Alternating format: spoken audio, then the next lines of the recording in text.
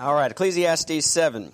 We pick up where we left off last week. We talked a little bit about our last time together. We started out talking about these twin convictions, having the importance of having a high view of God and also having a low view of man. Having a view of God that He gives to us in Scripture, a view of His glory and His holiness, a view of God that guards the church against pragmatism and guards even our own lives as believers against sin and discouragement. And then on the other hand, that low view of man, recognizing our sinfulness and how that helps us. It helps us in our relationships with others. It helps us to deal when we find out about the failure of other people that we may look up to. It helps us even with people in our own lives that mistreat us or lie about us or are ungrateful for what we've done or in some way offend us. It helps us to not overreact in those situations. Not that we don't take sin seriously, but it just helps us to manage our expectations and to not allow those types of things when they do happen, and they will happen. It guards us against sort of an overreaction or even a devastation, not being destroyed in our Christian lives when other people sin, because people sin. We sin, and even it helps us to understand and to deal with that in our own hearts when we sin, not to sink into absolute despair, but to just not to take a bad decision and make another bad decision, but to recognize our sin, humble ourselves, repent, trust in the Lord. So there's a right way to respond. So we looked at that. We got into a discussion about wisdom, because Solomon has corrected an abuse of wisdom, a misuse of wisdom that we pointed out a few weeks ago regarding this idea of taking proverbial principles, proverbial wisdom in Scripture about God's, the fact that God generally blesses the righteous and generally clobbers or punishes the wicked, but that's not always the case. And so we address this abuse of wisdom of sort of trying to take God's principles, that He does bless obedience and that He does deal with disobedience, but trying to sort of force God into a corner and say, Lord, if this person in my life is disobeying you, then you have to deal with them right now. I mean, you have to deal with them, and you have to deal with them in this way. And on the flip side, abusing wisdom by somehow thinking that if we just live righteous enough that we can avoid adversity, that we can avoid affliction in our life. And so Solomon has sort of rebuked that abuse of wisdom. There are those general principles in Scripture of God blessing the righteous and punishing the wicked, but we should never take those general principles and make them absolute principles. So he's getting at this. He's been talking about sin. He's talking about wisdom. I think he might be concerned that we are developing maybe even a negative view of wisdom, because he's talked about his own frustrations and his own pursuit of wisdom. So he may be attempting in these verses we'll look at this morning to sort of correct that and to say, listen, wisdom is not really the problem. The problem is sin. The problem is our sinful hearts, and wisdom does have its limitations. And so Solomon was big on wisdom. He wants us to know that. He wants us to know that wisdom is a good thing. And so beginning here in verse 19, down through the end of this chapter, he gives us 4 descriptions of wisdom, and we looked at the first of them last Sunday. And the first one was simply that the wisdom of God is a good governor. He says in verse 19, wisdom strengthens a wise man more than 10 rulers who are in a city. And so he gives us a very simple illustration. He sort of imagines a city that has 10, sort of governed by a council of 10 leaders, and says that a wise person has the strength of a well-governed city, because wisdom is a governor. It governs our wills, it governs our emotions, our thoughts, our speech, our actions. Wisdom gives to us general principles that encourage a high view of God and encourage a low view of man. And wisdom gives us life-altering principles, and he even brings up one of these, and we'll touch on a couple of others. But he gives us in verse 20 a very simple principle that is important for us to factor into life under the sun if we're to live wisely, and that is the issue of the reality that sin touches everything and everyone. He says in verse 20, "Indeed, there is not a righteous man on earth who continually does good and who never sins." So he just says, even for those of us who are in Christ, we are saved sinners, but we are sinners nonetheless. So no righteous man is perfect. We do live righteously. I mean, if we are in Christ, we do live righteously, but we do not continually do good. That won't be when we see the Lord face to face. And so he's just saying that's important to factor that into your life, because it makes a huge difference in your relationships with other people. It makes a huge difference in the way that you respond when you are sinned against. It makes a big difference in how you respond when you yourself sin. So the point here is that we need to accept the fact that we are all sinners and need to learn to deal with people as they are. And he gives us then a practical example of this in verse 21. Also, he says, "Do not take seriously all words which are spoken, so that you will not hear your servant cursing you, for you also have realized that you likewise have many times cursed others." And so he just gives us something that an example of something we can all identify with. We've all been talked about at some point. We have heard people talking negatively about us, or we've been told about people talking negatively about us, and normally we respond with shock, right? When we find that out, we're shocked over it. Sometimes we are devastated by it. We get angered by it. But wisdom here keeps us on the right track and governs our response to that.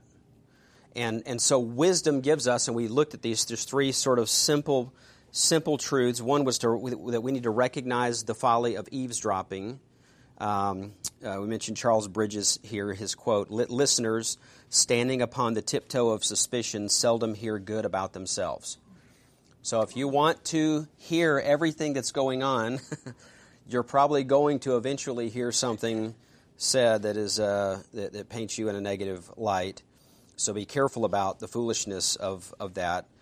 The second truth we mentioned was if someone is talking about you, not to panic, not to lash out in anger because you feel betrayed, not to have a pick up your ball and go home attitude.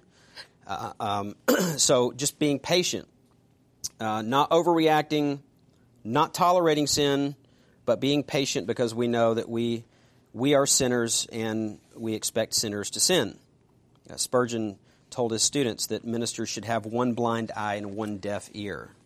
So that is what wisdom does. Wisdom learns to not be overly concerned about what other people say.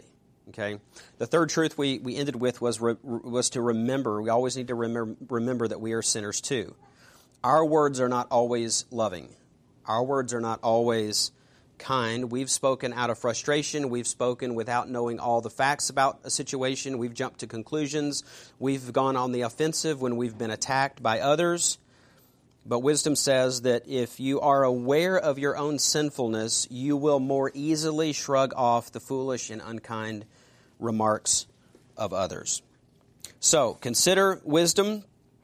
Let your own sinful words remind you not to take what other people say too much to heart, but make allowances for them by offering them the same grace when people say things against you, offering them the same grace that you yourself are in need of so often. Okay? So wisdom is a good governor. We need God's sanctifying grace that will bring with it the strength of wisdom to know that at times what to hear and what not to hear, what to listen to, what to tune out, what to say and how to speak. It regulates us in that sense. It's a filter for us, filtering our thoughts and regulating our lives. So it's a good governor. We're going to look at these three others here with the rest of our time. The second description he gives to us is that wisdom is a profound mystery. Wisdom is a profound mystery.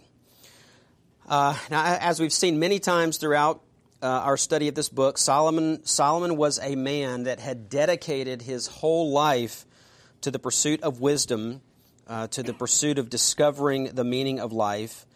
Even in this chapter alone, Solomon has mentioned his quest and some of the findings, such as the value of a good reputation. We saw this earlier in the chapter, the certainty of death and the importance of being prepared to face death rightly. The advantage of a rebuke over the song of fools, that's a good thing to be reproved and to not always be commended, to not always be built up by others. Sometimes that's a trap. The value of self-restraint as well as the value of contentment and the advantages of wisdom over money. Back in chapter 1, verse 13, Solomon said, "And I set my mind to seek and explore by wisdom concerning all that has been done under heaven, and it is a grievous task which God has given to the sons of men to be afflicted with." So no one made a more earnest, more serious attempt to understand life than Solomon did. He literally tried everything. Okay, he tried everything, but at the end of all of that, all of those experiences and all of those observations and all of that questioning, Solomon had to admit that he fell short in his search. So he says here, in verse 23, "I tested all of this with wisdom, and I said, I will be wise, but it was far from me. What has been is remote and exceedingly mysterious. Who can discover it?" Derek Kidner describes these verses as, quote, "the epitaph of every philosopher." So many questions that Solomon sought to find out about life under the sun, but time and time again, Solomon hit a wall. He was confronted time and time again that God is the only one who is all wise. So he kept trying to pursue wisdom, but he would come to this point where his knowledge, there were limitations put on how much he could learn and know, and that was intentional. God did that. God restricted that, and we've talked about God's purposes in doing that at times. But Solomon had to admit that no person has the capacity to fully know and understand God's plan and God's program. Even Solomon's, because he had not just a desire to learn, but he had a God-given wisdom, right? I mean, he asked for it, God gave it to him, but even that God-given wisdom had its limits. So with all of his wisdom, Solomon could not understand all that exists. He couldn't understand all about how God manages his creation or what purpose God always has in mind. And in this context, again, we said that there's sort of two themes going on through the end of chapter 7. One of them is this issue of wisdom, but it's sort of combined with this issue of sin, the problem of sin. And so you think about this, this was one of the mysteries. This is one of those things that Solomon, as he sought to learn and understand everything there is to know about life, one of the things that he gained a certain amount of understanding about, but at some point he hit another wall, was in this issue of sin, the problem of sin. What happened at the beginning that affects the present? Solomon could have been referring back to Genesis 3. You have to keep in mind that Solomon would have had access to that. So those books of Moses, that would have been material. I mean, that would have been, and all this research and all this understanding and all this observation, I mean, Solomon would have clearly have taken an advantage of the Old Testament scriptures that would have been available at that particular time. So he would have been able to see and to read about the account of Genesis 3. So you can imagine reading that. Now, see, we read that differently because we read that, but we have the whole Bible, right? So we have Genesis 3, but then we have this full revelation. We have explanation of Genesis 3. We have New Testament writers talking about Old Testament history and giving us the theological implications of it. Solomon would not have had that. So imagine reading through those chapters of Genesis, but not having all of that additional revelation. You wonder, well, what did Solomon understand? What exactly did happen back in the garden? What about this existence of evil? How did we get to be so bad? How do people do some of the horrible things that they do? Why are we so selfish and greedy and proud and hateful and treacherous? Solomon couldn't figure out all there is to know about the existence and the workings of evil in the world, in the same way that he couldn't figure out everything there was to know about suffering or injustice or death in the future. He would have had the book of Genesis to study and what it says about sin in the world, but he wouldn't have had the Apostle Paul telling him about all of those theological implications and explanations. So he may have struggled to know what was later explained about the fall of Adam and Eve and those implications of their disobedience for their own lives as well as for the whole human race. He could have understood, I believe, some things, many things, but there would have been those certain things that would have been impenetrable to him. You could say this way: Solomon, he's trying to figure out life. He's running into a dead end there. He's trying to figure out about even evil and some of these questions that even to this day philosophers are kicking around and trying to answer. And even we, with what we know about the Bible, we can't answer every single question, right? We just sometimes have to state what the Scriptures say, but we don't even know how it all fits together. And then this issue of even our own hearts. I mean, think about this at a basic level. Solomon didn't even understand himself. Sometimes people will say that, right? No one understands me. No one gets me, which implying that they understand themselves. But that's in fact, if there's one person that you do not fully know, it's you. I mean, we do not understand everything about what we do, why we do it, our motives, why we do the things that we do, all the things that we say, why we feel the things that we feel. So even with all of the revelation that we have as New Testament believers, even we don't understand all of these mysteries. So what are we supposed to do? Are we supposed to just sort of give up in despair? Well, that's one option. That would probably not a very good one. The better alternative would be for us to admit that we don't have all the answers, but believe that God still does. That's wisdom. Wisdom just says, listen, there's some limitations in our understanding, but we do believe that God knows all things, and we can wait for whatever wisdom that God provides. You could say it this way: to know our limits and to know that the knowledge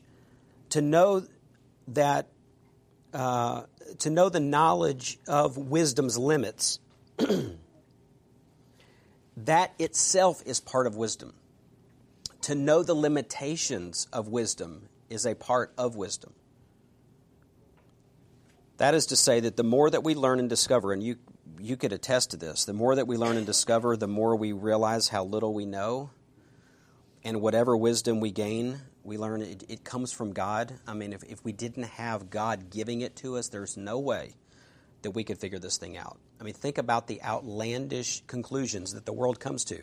They're looking at some of the same things, experiencing some of the same things we are, but apart from God giving them wisdom, crazy ideas, right? I mean, we have college, we have PhD, university professors teaching semester-long classes on things like trying to convince students that we are all just people within a video game. I mean, this is going on at the university level, that's their philosophy of life, that we're actually in a video game right now, and that someone's playing the game, and that we are the people just like, and somebody's doing this, right? And we're all just like little characters in a video game. They'll teach a whole semester of that. So they're looking at evil. They're looking at things going on in life. Where does all this stuff come from? So wisdom comes from God. And the more sometimes that we try to understand these things, and rather than recognizing the limitations that God has placed upon us and that driving us to worship God and to trust Him, that He's the one who knows all things, sometimes like Solomon just kept churning and kept churning, trying to discover, trying to understand, and not realizing until much later, because this book's written towards the end of his life, that with the wisdom of God is a profound mystery.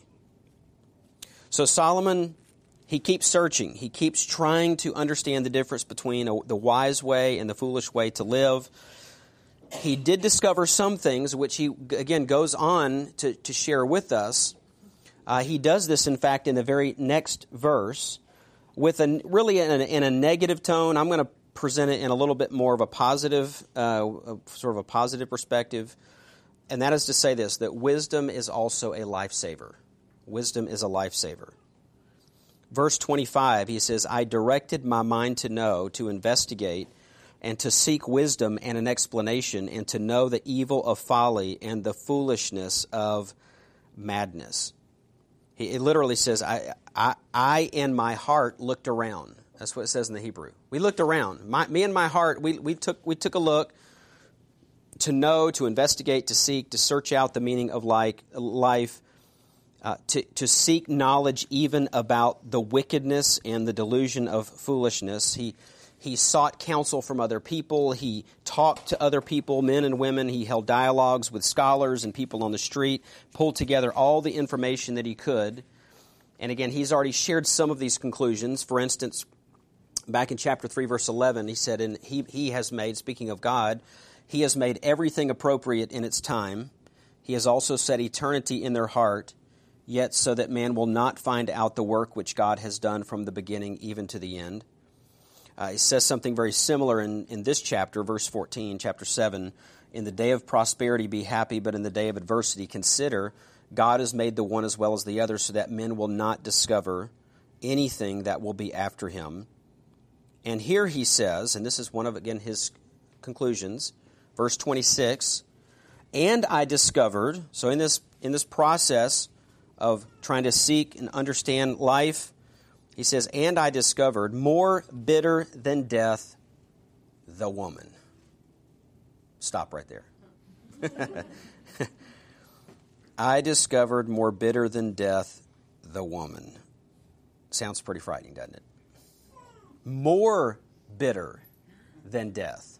I mean, it's hard to say something's worse than death, more bitter than death. So what I've done is sort of flip that around, because he's talking about this bitterness and this path to death, and said, if we turn it in a more positive way, we say, wisdom will save your life from this woman. Okay? What is her name? Who is this woman? Her name is Folly. Turn over to Proverbs 8. Proverbs 8, because there's a lot of interpretations. In fact, chapter 7, we've already hit this a couple times. Of all the chapters in Ecclesiastes, this may be the one that there's a lot of discussion about what Solomon's getting at in some of these verses. When you first read them, that's shocking, or wow, that doesn't seem consistent with this other thing that Solomon has said in other places. So who is this woman? Proverbs 8, you may remember that beginning there in verse 1, wisdom is personified as a woman. Okay, verse 1, does not wisdom call and understanding lift up her voice? On top of the heights, beside the way where the paths meet, she takes her stand. Beside the gates, at the opening to the city, at the entrance of the door, she cries out, to you, O men, I call, and my voice is to the sons of men. O naive ones, understand prudence, and O fools, understand wisdom. Listen, for I will speak noble things, and the opening of my lips will reveal right things. For my mouth will utter truth, and wickedness is an abomination to my lips. All the utterances of my mouth are in righteousness. There is nothing crooked or perverted in them.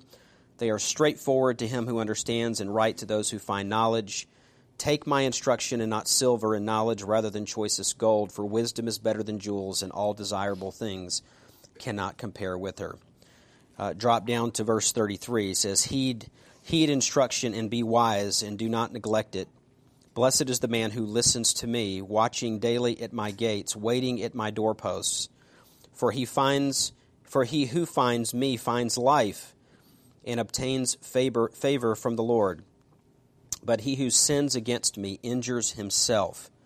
All those who hate me love death. Now, go on to right into chapter 9. Continues there, verse 1. Wisdom has built her house. She has hewn out her 7 pillars. She's prepared her food. She has mixed her wine. She has also set her table. She has sent out her maidens. She calls from the tops of the heights of the city. Whoever is naive, let him turn in here.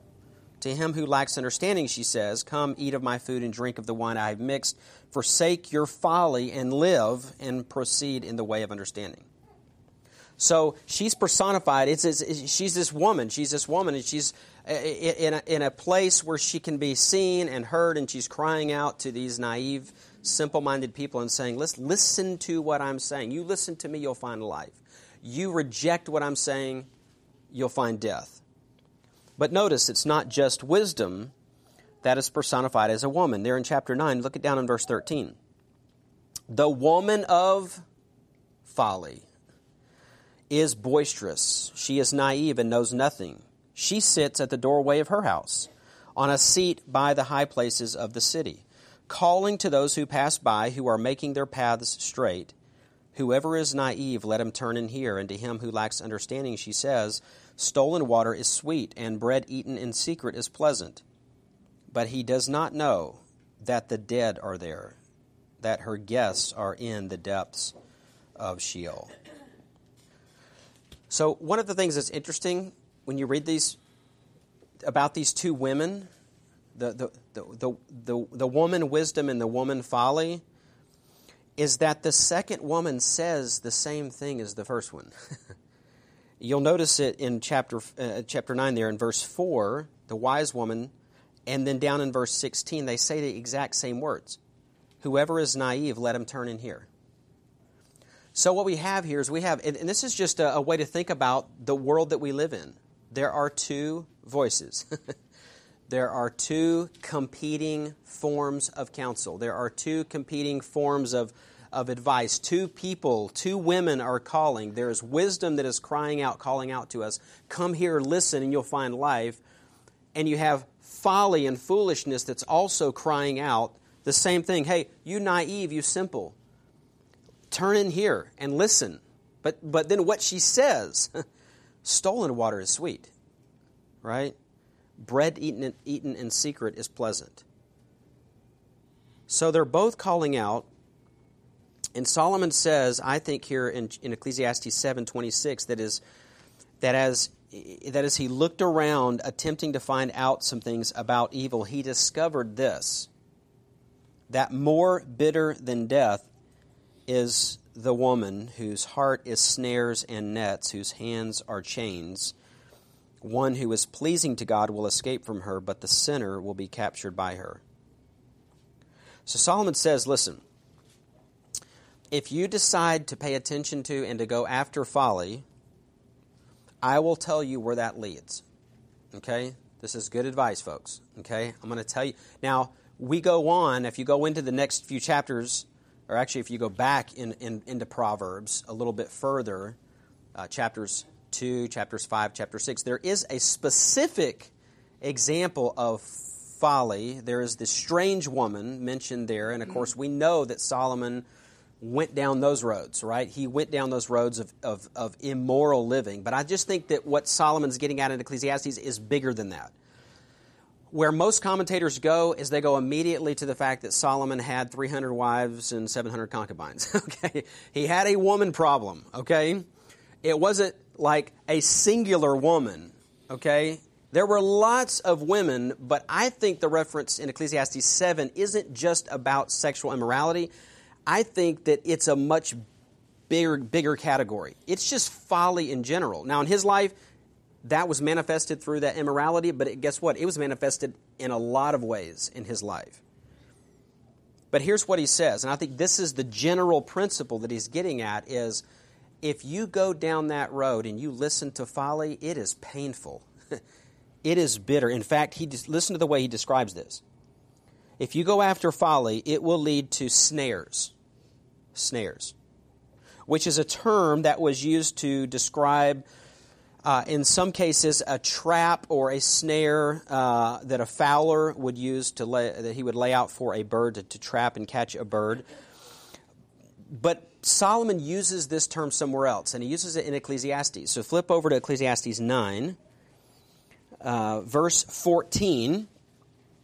This term for snares, Solomon uses this later, and we'll get there eventually, but he says in Ecclesiastes 9:14, "There was a small city with few men in it, and a great king came to it, surrounded it, and constructed large siege works against it." Okay, siege works. Anybody, any other translations, other terms there you guys have besides siege works? All of it, everybody's got siege works? Okay, it's got, because that's the same term. Okay, so your translation may have the term snares, but this was a term that was used to describe all of the weaponry and all of the devices that were used to destroy the defenses of a city. Armies would construct platforms, they would construct towers around and above the city walls of a city under siege, which would allow the besieging army to shoot arrows down into the city. So you had these cities that were surrounded by a wall, and what you had is the attacking army would come and they would build up these ramps and build up these platforms so that they could get up high enough, at least level with the wall, if not higher than the wall, so that they could shoot arrows down into the city. So ramps were built up to the city walls, allowing soldiers to attack the walls and to shoot fire arrows and other weapons into the city. Scaling ladders lifted armies over the walls into the city. Battering rams were used to destroy the city gates. Fires at the base of the walls weakened the sandstone bricks. Tunnels were dug under the walls to further weaken the walls. And once the population's emotions were drained and its supplies were exhausted, the city would inevitably fall. What does that tell us about folly? What does that tell you about folly? It tells me, for one thing, folly is crafty, okay? Folly will come at you from, if folly wrote a book, it would be 101 ways to besiege a soul, right? Because this isn't just don't get the impression it's sort of like folly just lays a trap out there. And, you might, perhaps if you happen to go that way, you might actually fall into the snare. Think of this as folly as an army that is coming. And you have a wall around your life and your soul, but don't think that folly is going to just build a ramp, and if the ramp doesn't work, folly is going to go home. Don't think that if folly starts to dig a tunnel and realizes, there's something there we can't penetrate, I guess we have to give up. Folly doesn't give up that easy. Folly will come at you 100 different ways. It will shoot arrows, it will dig tunnels, it will build ramps and platforms, it will use things to crash the gate down if possible. And so Solomon's saying, this is what I learned. I went down that road of folly, and I learned it's a snare.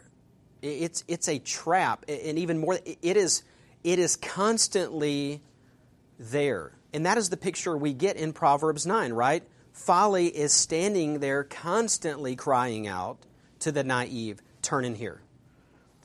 It's not like folly just walks out on the front porch and says, hey, listen up, and then if nobody turns around, then folly goes back inside and stays inside for a week. Doesn't do that. It just comes at you a different way. Then Solomon says this, her heart is like nets, which is a term for dragnet, which was a net and they do this even today, where they draw a net across the bottom. You've got basically a long net. They put weights in the bottom of the net that sink down to the bottom of a river or a pond. And then at the top of the net, they put floats. And you got two guys, and they basically start on one side of the pond, and they just slowly do this, just walk across, right? And then eventually they get to the other side, and everything, all right, all the fish are in the net. They call it, I think, seining or seine fishing, I think is the term they use for it now. What does that teach you about folly? I imagine a fish. Here's what I envision. I envision a fish, okay, on this side, and all of a sudden there's this net. And the net gets a little close, and he's kind of trying to figure out what that thing is right there. And so just I'm going to go over here, and right? And then a few minutes later, what is this thing again? Oh, man, I gotta get it. Okay, but what's the deception, though, of that? The deception is that there's plenty of room. I still got plenty. I got all this pond out here, right? But what happens over time? That real estate gets smaller, right? And all of a sudden you're like, it's kind of crowded. There's a lot of fish. I mean, it's like everybody's getting kind of close, like, hey, Charlie, I hadn't seen you in a while, and then all of a sudden it gets really cramped, and then eventually there's nowhere to go. I mean, that's the imagery here is that it's inevitable. If you go down that trail of folly, there is no escape. And you will tell yourself, because you have room to play, right? You have room to move. You will tell yourself that you're still free, right? But you're not free. It just hasn't caught up with you yet, right? It's only a matter of time, and you're going to be caught. And then Solomon says this: her hands are chains. More likely, you could say these were bonds or for the wrist or ankles, usually made of brass or iron. Again, just describing the entanglement of it, the entanglement and the enslaving nature of folly. This is folly. And the only way to escape her, he says, is to be pleasing to God, which is just another way of saying to fear God. Because those are sort of two sides of the same coin, because fearing God is living and standing in awe of God and who He is, and living in a constant mode of desiring in everything that we do not to offend God but to please Him. So it's pleasing Him, it's fearing Him, it's driving us back to a high view of God and a low view of man, right? It's just saying that the only way to escape that result of chains, snares, and nets is to have a high view of God and to distrust yourself, right? It's greater dependence on God, less self-reliance, more trust in God, less trusting in your own heart and in your own flesh. So Solomon's making the point here that there are a lot of impenetrable things about evil, but this much is very clear. We may not understand all the things that go on, and we may not be able to explain everything about evil, but this thing is absolutely crystal clear. Folly leads to destruction, devastation.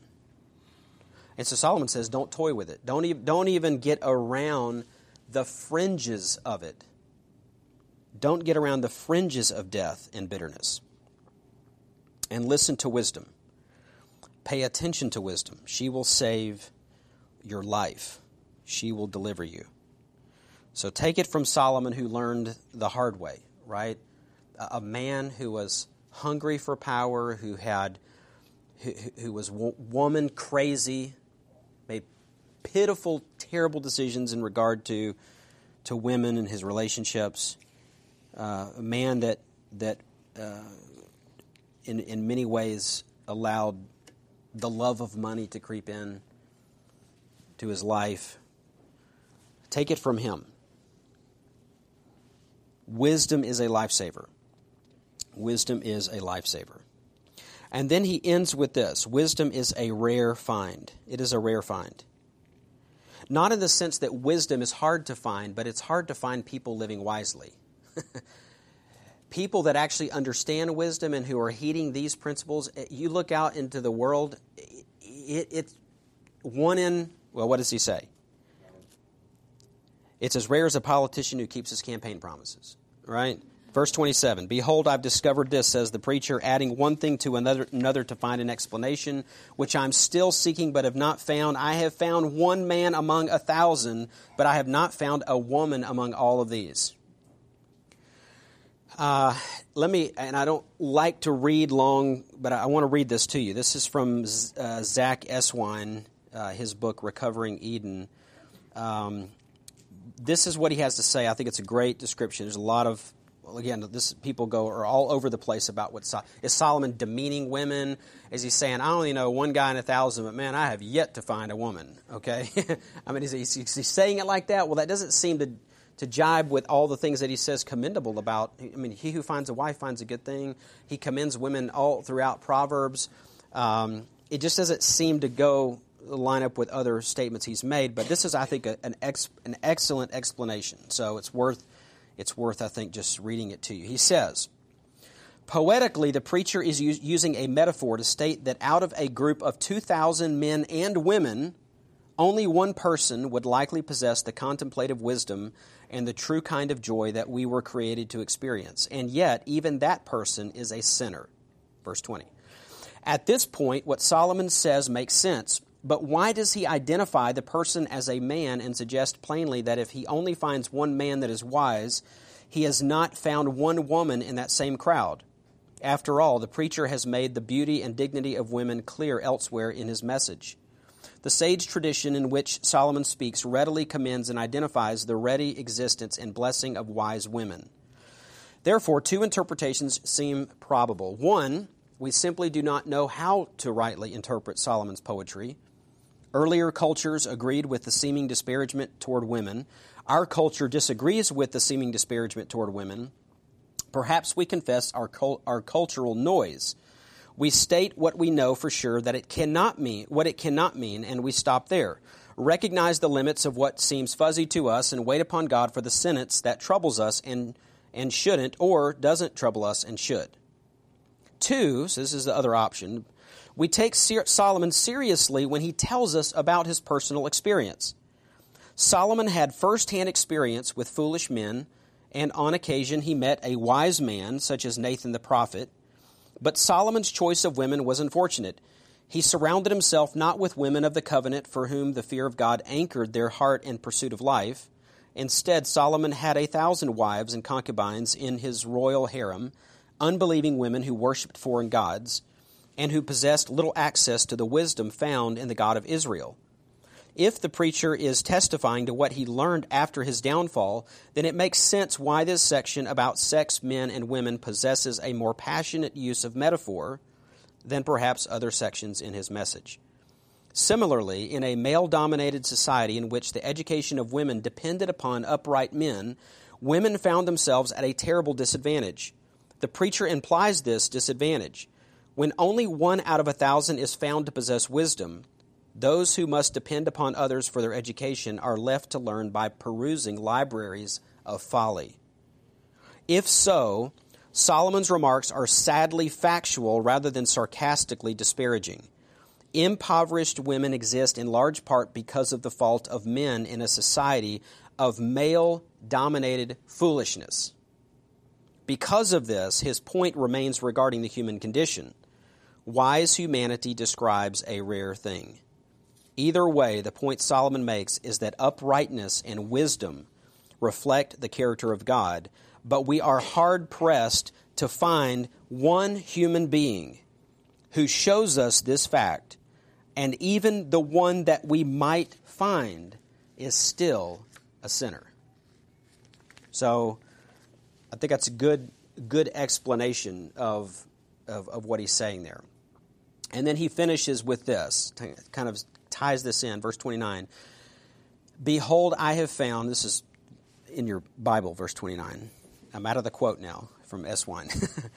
Behold, I have found only this, that God made men upright, but they have sought out many devices.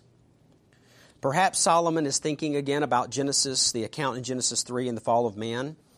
He isn't sure and can't understand everything about what is going on there. He's not sure that he can penetrate all that is going on behind the scenes. But this much he does know, that God made man upright and that man plunged himself into sin.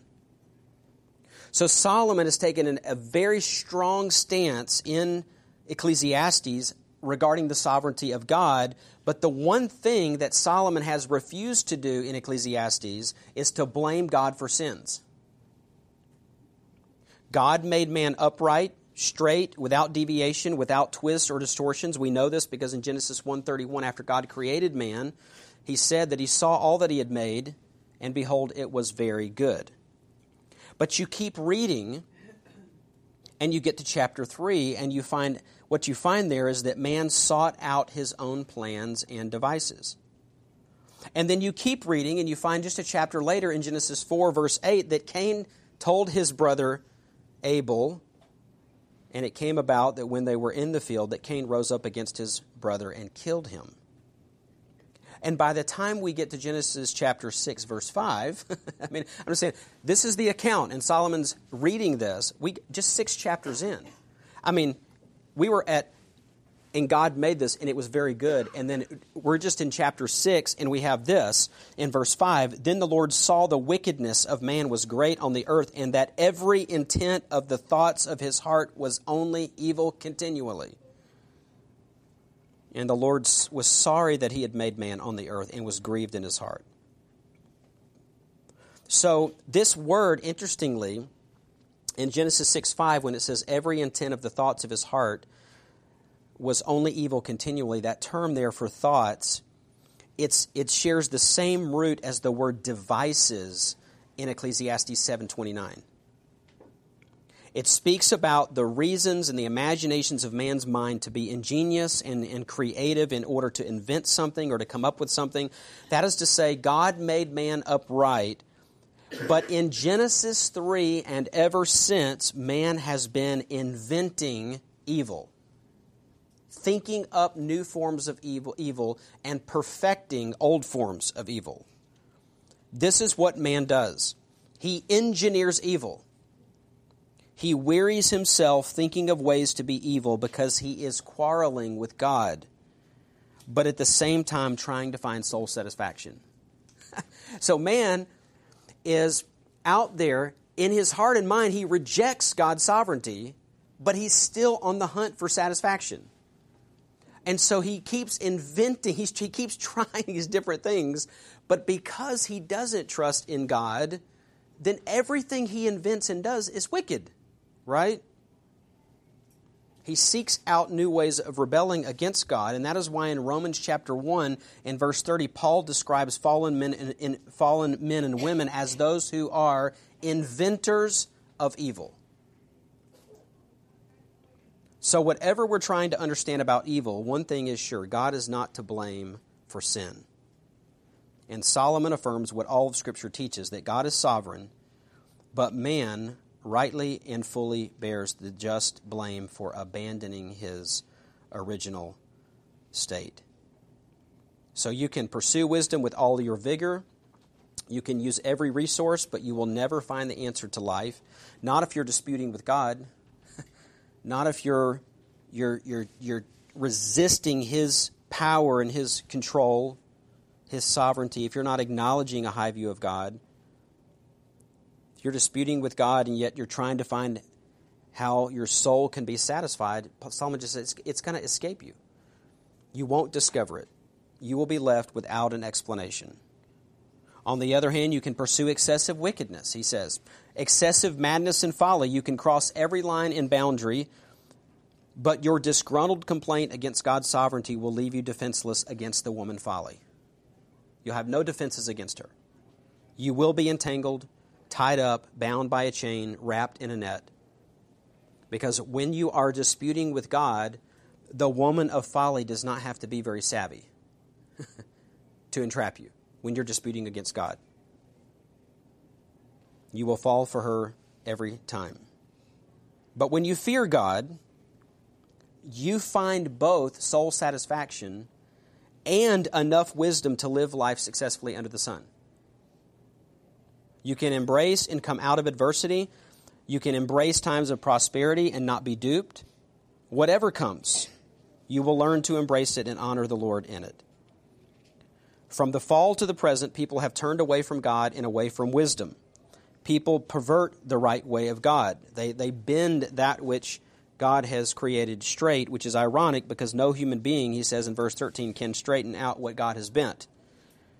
So the trouble in this world is not with God, Solomon says, it's with man. The trouble is that man will not heed the wisdom of God in the Word of God. Man keeps trying to circumvent what God has said and keeps trying to find the richness of life apart from the guidelines that God has established. So we need the wisdom of God. We need it desperately. It is a good governor for us. It gives us strength to avoid the pitfalls of gullibility. It helps us to not take seriously every word of lavish praise. It gives us the strength to resist criticism, to handle life with rare objectivity and rare stability. It is a profound mystery, it is a lifesaver, and it is a rare find. There are very few in the world that fear God and avoid the foolish woman. So if you're looking for both wisdom and satisfaction, right? You have it here, right? The word, this is the word inscripturated, right? What does Psalm 19 tell us? Psalm 19 tells us the testimony of the Lord is sure, making wise the simple, right? And he goes on to say it's more desirable than gold. So we have the inscripturated word if we're looking for both wisdom and satisfaction, and it's in Christ, the incarnate word, right? Colossians tells us, Christ in whom are hidden all the treasures of wisdom and knowledge. So you're looking for wisdom and you're looking for soul satisfaction. You have it here, and then what does this reveal to us, right? This is how we come to know the incarnate Word, right? This is everything we know about Christ, we know from this, okay? So we need the wisdom of God. Difficult section, but hopefully we're faithful to it. So we will pick up in chapter 8, and we'll be moving on, okay?